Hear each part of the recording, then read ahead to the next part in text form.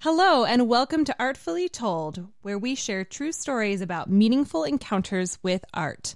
I think artists help people have different perspectives on every aspect of life. All I can do is put my part out into the world. It doesn't have to be perfect the first time. It doesn't have to be perfect ever, really. I mean, as long as you're enjoying doing it and you're trying your best, that can be good enough. Art is something that you can experience with your senses and that you just experience as so beautiful. Hello, and welcome back to another episode of Artfully Told. I'm your host, Lindsay, and I am thrilled to have as my guest today Doug Motel. He is an artist that expresses himself through a wide variety of mediums, including theater and fine art and songwriting, and I cannot wait to hear all about it. So thank you so much for being here today, Doug. Lindsay, thank you so much for having me. Appreciate it. Of course. Well, I would love to hear how you kind of got started, maybe just what inspired you, and then what you're up to these days. Yeah. Well, how I got started, that really goes really far back. I became really, I would say fascinated, but really the more appropriate word is obsessed with portraiture when I was a little kid.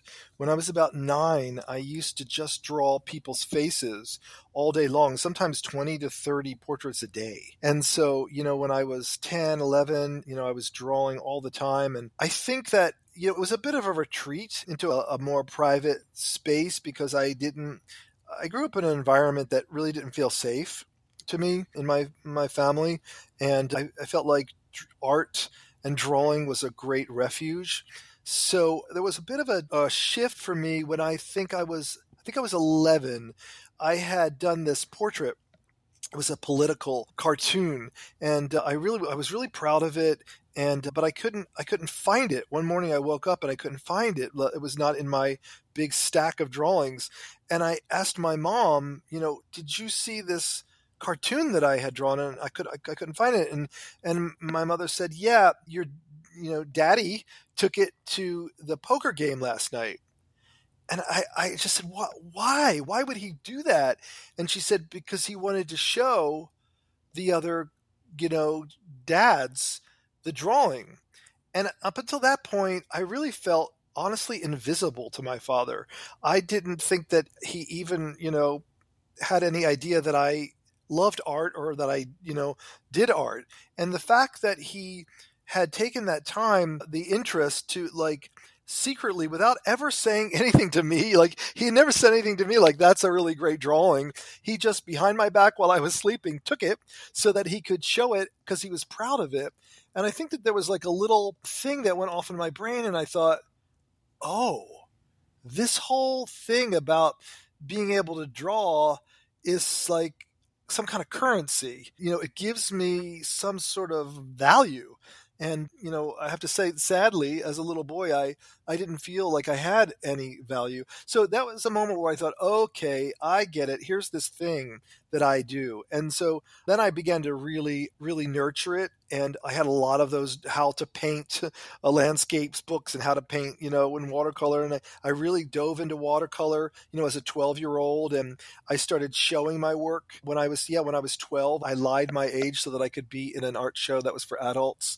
And I actually won a ribbon for a still life that I did. And I just felt like it was the thing that was the one thing that I could do that would give me some sort of value. And that was until I discovered theater. Also, when I was 12, I auditioned for a community theater production and I got in it. And that was kind of like the world going from black and white into Technicolor.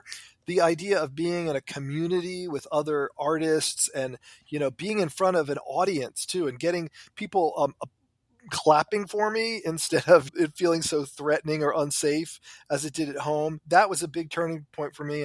And so I would say since then, I've sort of if you imagine a console where you're at a soundboard and you've got one dimmer switch, you've got two dimmer switches. For me, one dimmer switch would be the fine art and painting and drawing, and the other dimmer switch would be storytelling in a theater setting.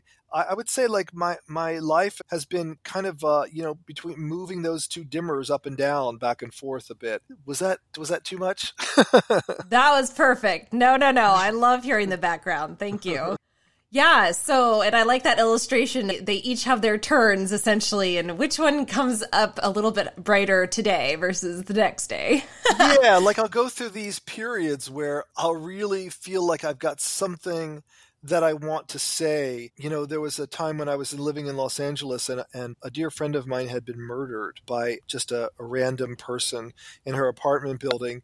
And I just felt the sense of grief, not just my own personal grief, but all the people that knew her. She was a very special person. And I felt like I needed to process through it some way artistically. And I thought about doing it in fine art, but ultimately I decided to write a play. And I wrote a play that had about 12 characters in it, and I played all the characters. And it was really an homage to her spirit and very much about people going on a spiritual odyssey when something tragic happens. Kind of like, when something tragic happens, kind of like what we're going through right now, you're always at a fork in the road. You could either use it as a way to affirm how horrible the world can be, or you use it as an opening for some sort of a healing. And so I wanted to turn that into a story. And I was just lucky because it wound up becoming, it really found an audience, and I wound up, being lucky enough to win a lot of awards in Los Angeles theater for that. And it was supposed to move to a New York theater. That's why I moved back here onto the East Coast. And in fact, if your listeners want to go on Amazon Prime and search Shiva Arms, SHIVA, and then Arms, that's the name of the play, and you can see a filming of me performing it in a theater. So that's an example of, I just didn't know. I knew I wanted to do something artistic to express what I felt I discovered about what happens when you're faced with this kind of unexpected, really horrible. It felt like a horror, like being in a horror movie, and how do we respond? And for me, the thing to do at that time was to make theater out of it. Now, the pandemic has really been a place for me to go back to paint. And I've been doing a lot of painting. And I've been painting abstract watercolors with very carefully chosen colors that I believe suggest healing and calm. And in fact, I'm calling the whole series I'm doing right now Remedy Paintings, to remedy from the trauma that many of us are going through from this whole pandemic. Wow. Yeah, that's incredible and so helpful and so needed right now, because I think,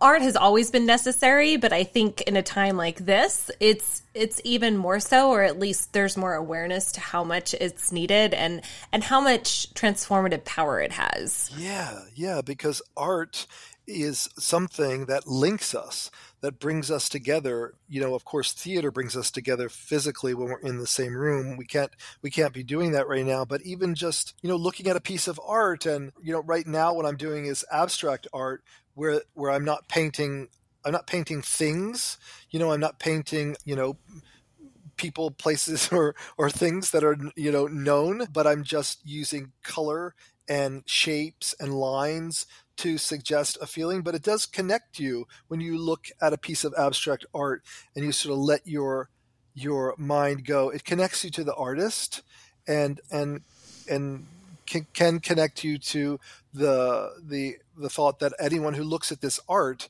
also looks at this art is having a shared experience with you. And we need it now. Yeah, absolutely. Now, I know that from the very beginning, it sounds like you taught yourself, and of course you had some resources through books and things like that to help with that. But did you ever go and have some more formal like art classes or anything like that? Or are you really you just kept exploring your own art and learning on your own? When I was 12, I convinced my parents to let me study privately with a woman. Her name was Lorraine Watson. She has since passed. But, kind of like you would drop your kid off at violin lessons every week, they would drop me off at Mrs. Watson's house, and she did teach me perspective. She taught me, drawing. She did teach me watercolor. She specialized in Japanese sumi painting, and she taught me a little bit of that. So, yeah, I studied privately. And then when I was in high school, I was enrolled in our local vocational school and I studied commercial art. But that was really the extent of it. I dropped out of high school and just really to get away from my environment. And I moved to New York City and I studied acting, but I didn't, go to university or anything like that. Yeah. And so then from that opportunity in New York City, how did your life trajectory go? Because it sounds like, obviously you've had so many amazing different experiences, but I'm just curious how you got from maybe New York City to LA and just, have you just always been an artist? Has that kind of been your path in many different forms? Well, I've always been an artist, but very, very little of my time has been making money doing art. So I've had a million jobs. I honestly have had more jobs than I could even imagine, doing all sorts of things, most of them legal, some of them perhaps morally questionable, but I did what I could do, as a teenager living in New York City and not knowing anybody. I did what I could do to survive. But when I was 19, I started performing in comedy clubs.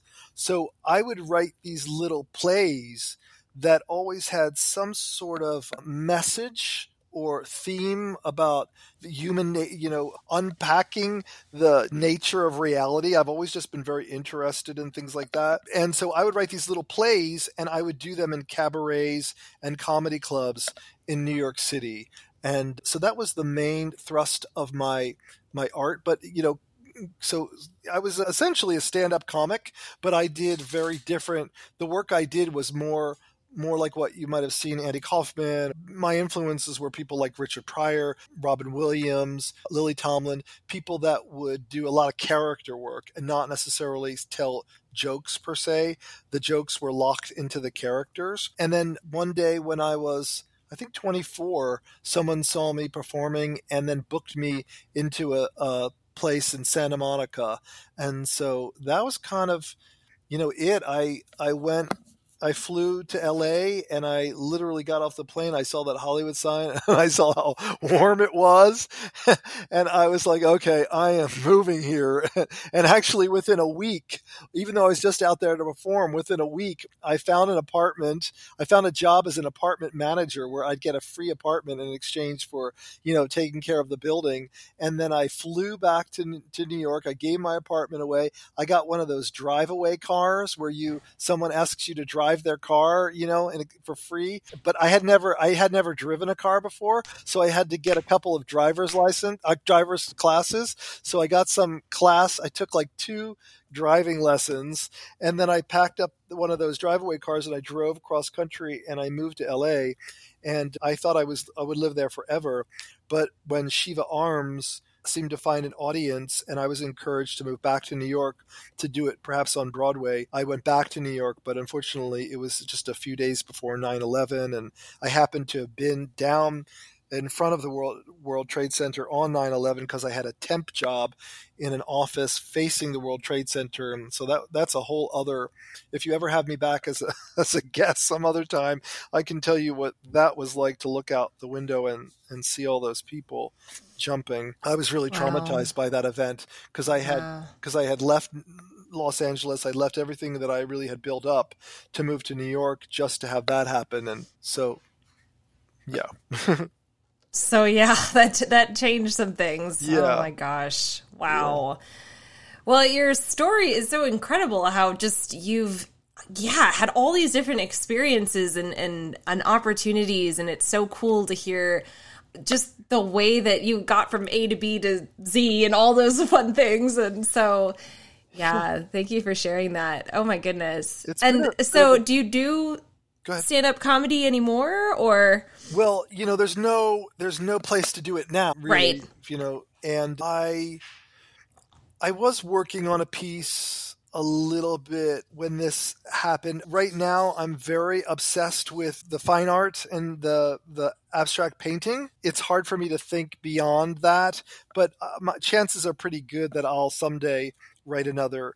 I call, they really are plays. They're solo plays where I just happen to play all the characters. And I've had, I think, 7 of these produced. So it's very possible that I'll want to do another one. But right now, my focus really is on painting. It's so easy. Like, you don't have to, like when you're performing, I have to like get in shape. I have to, do yoga all the time. I have to make sure I don't get sick. I have to vocalize. I have to run lines every day, and then just, there's a lot of preparation and also collaboration. You're dependent on other people, the theaters, the producers. There's so much that's involved in it. It can be very, very rewarding, but it also can be very exhausting. And, painting, it's just so solitary. Yeah, well, and what a perfect time to be obsessed with this particular project, because it's not like there are tons of opportunities to perform live. So, yeah, I think that timing worked out beautifully. Yeah, I think so too. Perfect. Well, so I'm curious. I mean, you obviously, my interpretation is you are incredibly brave, and all the different things that you've done to step out of your comfort zone time and time again, or just what you're familiar with, maybe not even comfort zone, and go for the next thing is just awesome. So I'm curious, how did that come about, or what advice could you give somebody who is maybe hoping to take, a leap of faith and not there yet? Oh, yeah. So, there's some cliches that, we hear them all the time, so that we become immune to them. They've lost their impact. But, they're cliches for a reason, because they often are true. And the cliche that people have become sort of immune to, which is very true, though, in spite of that, is that this isn't the rehearsal. This is the thing. This is life. We're living it now. This is not a dress rehearsal. This is the show itself. And I just feel like there's so much about our society that has us focused on what's missing. It's almost like, you're given a donut and all we can focus on is that hole in the middle, the empty hole, and we don't see the sugary treat. I feel like our whole society is like a cult, and it's like the cult of more. You need to have more. You need to be more successful. You need to have more likes on social media. You need to have more money, more. And it's like this carrot that's dangled in front of you. And many people don't even know what it is that they're looking for, what it is that they want more of, but they just know like they need to have more. And I would say that comes a point where you have to understand that there's nothing out there. All that life really is, it's almost just like a bunch of pearls strung on a string. Like it's just moments. They're just a bunch of now moments strung together.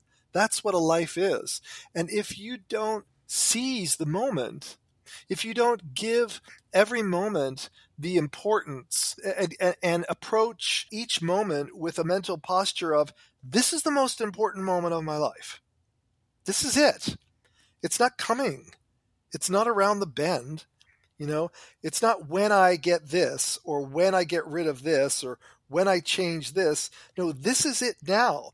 Because if there's something that you want or something that you feel is missing, this is the day, this is the moment to be doing something to bring that into fruition, to bring that into your life.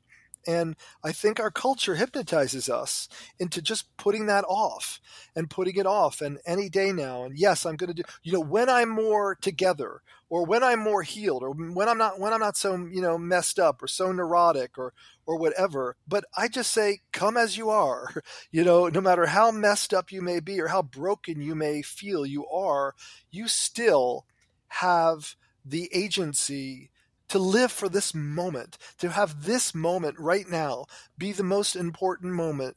I feel like from the beginning of time, people who were dying, people on their deathbed, have told us the same message year after year after year, after millennium. They say, don't take it so serious. That's what they're learning. And they give us this message and then they die. And then they think we're going to, and then we go, oh, wow, yeah, don't take it so seriously. And then we forget. And then we get right back in there and we make it all very serious. And I think if you've made it serious so far, that's okay. That's over now. But right now, in this moment, listening to Lindsay and I talking, all that is over. And this is a new moment for you. you're born again, and you can choose again, and you can take an action right now to move yourself closer to the circumstances that you want, especially if you understand that your circumstances changing is not going to give you life, is not going to put the play button. The record button for life is on. Well, that was brilliant. Obviously, I've thought a lot about this. I've lost people, and I guess, partly because I'm coming out of this whole period of this pandemic, and I just, this is it. This is it, folks. Yeah. Yeah, absolutely. It's that realization, and it's important. And no, I'm absolutely serious. I was sitting here thinking, do you do motivational speaking as well? Because if you don't, you could. Absolutely. Sure I do. Yeah. I have to confess that I have a kind of a weird story, a weird backstory that, sometimes I feel funny talking about, but I guess at this point, it just seems natural for me to tell you that when I was 4 years old, I fell off of a ladder and I had a head injury. And when I came back from the hospital that very night, I had what I guess people would call a mystical experience.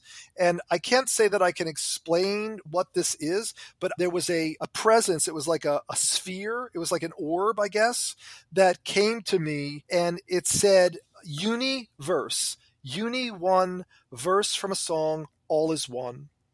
And basically it was telling me that the whole universe was one living thing.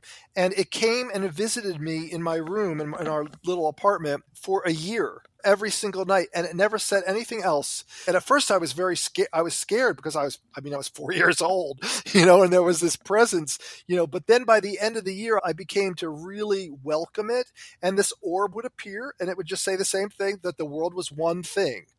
And I think my whole life, Lindsay, has been unpacking that. My whole life really has been spent looking at that quote unquote mystical experience or whatever from that head injury and thinking, it's kind of true. If you say you look at a tree, and we may think of there's that tree as if that's a separate object, but can you separate a tree from the soil that the roots are in? Or can you separate a tree from the sun that's coming onto it?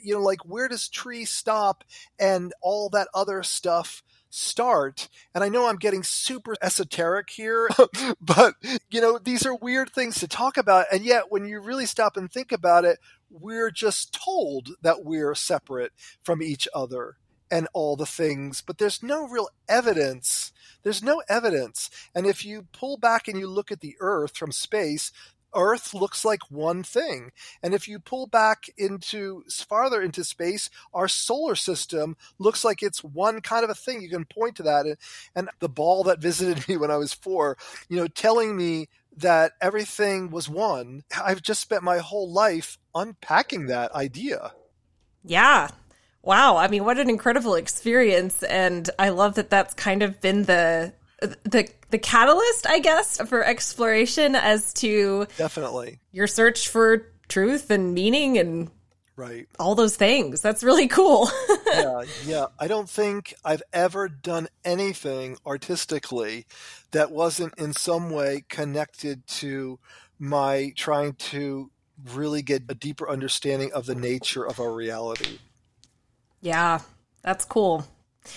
Well, my goodness, you have such an inspiring story, not only from your own, perspective and all those different experiences that you've had, but again, just your bravery, your willingness to be here and now and live in the moment and what that's brought you, because you've gotten to do some really cool things. And so I just really appreciate you sharing all of that and sharing your inspiration as far as, go for it. This is the show. Yeah, there is no dress rehearsal. Yeah. Yeah. You asked me about motivational speaking, and you're right. Yes, I have done a lot of that. I wrote a play that was about a British screenwriter being plagued by his own mind, his own inner critic. And then I wound up turning that play into a workshop. The play's called Mind Salad, and the workshop is, about how we can really identify the voice of criticism, and in there it's out to get you. It's the voice always trying to keep you from being in the now. And so I've done that workshop. I've done it for people with life-threatening illnesses. I've done it for, I think if you go to mindsalad.com, there's information about that. I've done it for people in recovery. I've done it for, all kinds of different organizations. I do a retreat every year. Last year I did it on Hawaii, and this year I had to do it virtually. But playing the game, it's called Playing the Game of, and then the year. So it was Playing the Game of 2021, and it was a 3-day Zoom retreat about looking at the previous year and being complete with it, the good, taking a look at the good, the bad, and the ugly, and really putting it to bed, and then looking at what do you want the coming year to feel like. I'm much more interested nowadays in how do you want it to feel, because ultimately that's what really matters more than, what do you want to accomplish. So I do these workshops. I do coach people on this stuff too. Sometimes I say that I'm a storyteller who helps people look at the story that they're telling themselves about themselves. And I work with people in that way. So that's a whole other component of it. That's pretty important to me. I have a TEDx talk called Using the Present to Create the Future. You could look for that on YouTube as well. Cool. Awesome. Yeah, I'm definitely going to check that out. Well, this is very exciting, and I'm sure that some of our listeners would want to connect with you, follow some of your work, just see what's going on. Do you have a way for us to do that? Yeah, so there's DougMotel.com. There's also DougMotel.art. And then on Instagram, there's DougMotelArt. Perfect. Yeah. And I'd love to hear from people. If any of this conversation got you thinking about seizing the moment. Actually, it's funny you said this is the show. Actually, I did write a one-man musical memoir called This Is the Show. So there's also songs. I wrote some pop songs, and there's one is called This Is the Show. Very nice. Perfect. I love it. Well, okay. So I have 3 questions that I always like to ask my guests, if you're okay with that. Yeah, sure.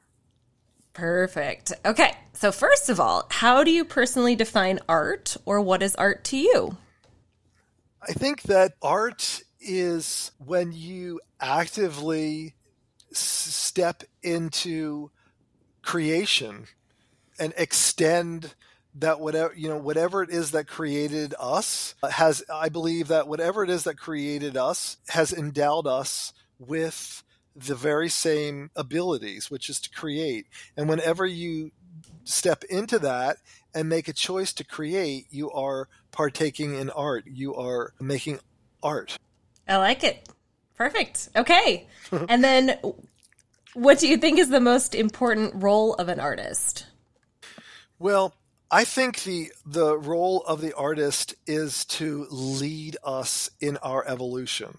I think that, Darwin pointed out that we evolved from creatures in the sea, and we keep evolving. And I think that there's an assumption that evolution is just kind of like on autopilot.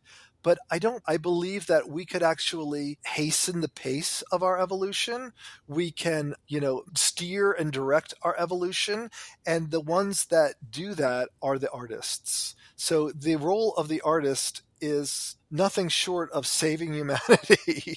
I love that so much. Okay. And then my final question, and I'll define my terms a little bit, but do you think that art should be inclusive or exclusive? And inclusive referring to an artist who puts their work out there and includes some context behind that, whether it's their inspiration or program notes or title, something. Versus exclusive referring to an artist who puts their work out there but doesn't provide context, and so it's left entirely up to the viewer as to its interpretation. Oh, well, as a multi-medium artist, I think it depends on the medium. Sometimes for theater, some kind of context may be very helpful to people, whether it's program notes or a prologue or something like that.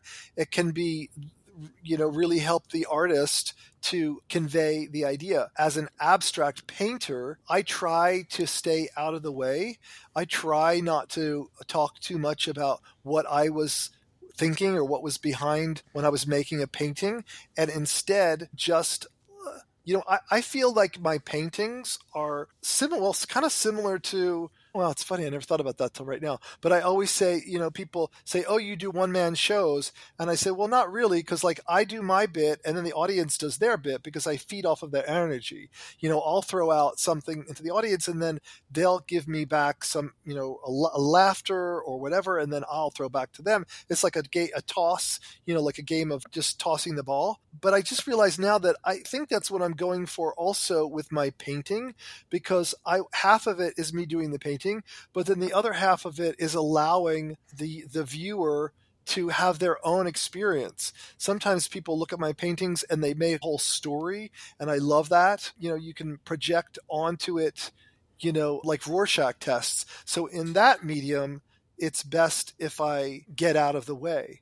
But I used to do very, very realistic portraits, and sometimes it was helpful for me to write a little story about who the person was that I was, doing the portrait of, because they were important to me historically, but maybe not a famous person. Giving people context for who they were made their experience of enjoying the artwork even greater. So it really depends on the medium.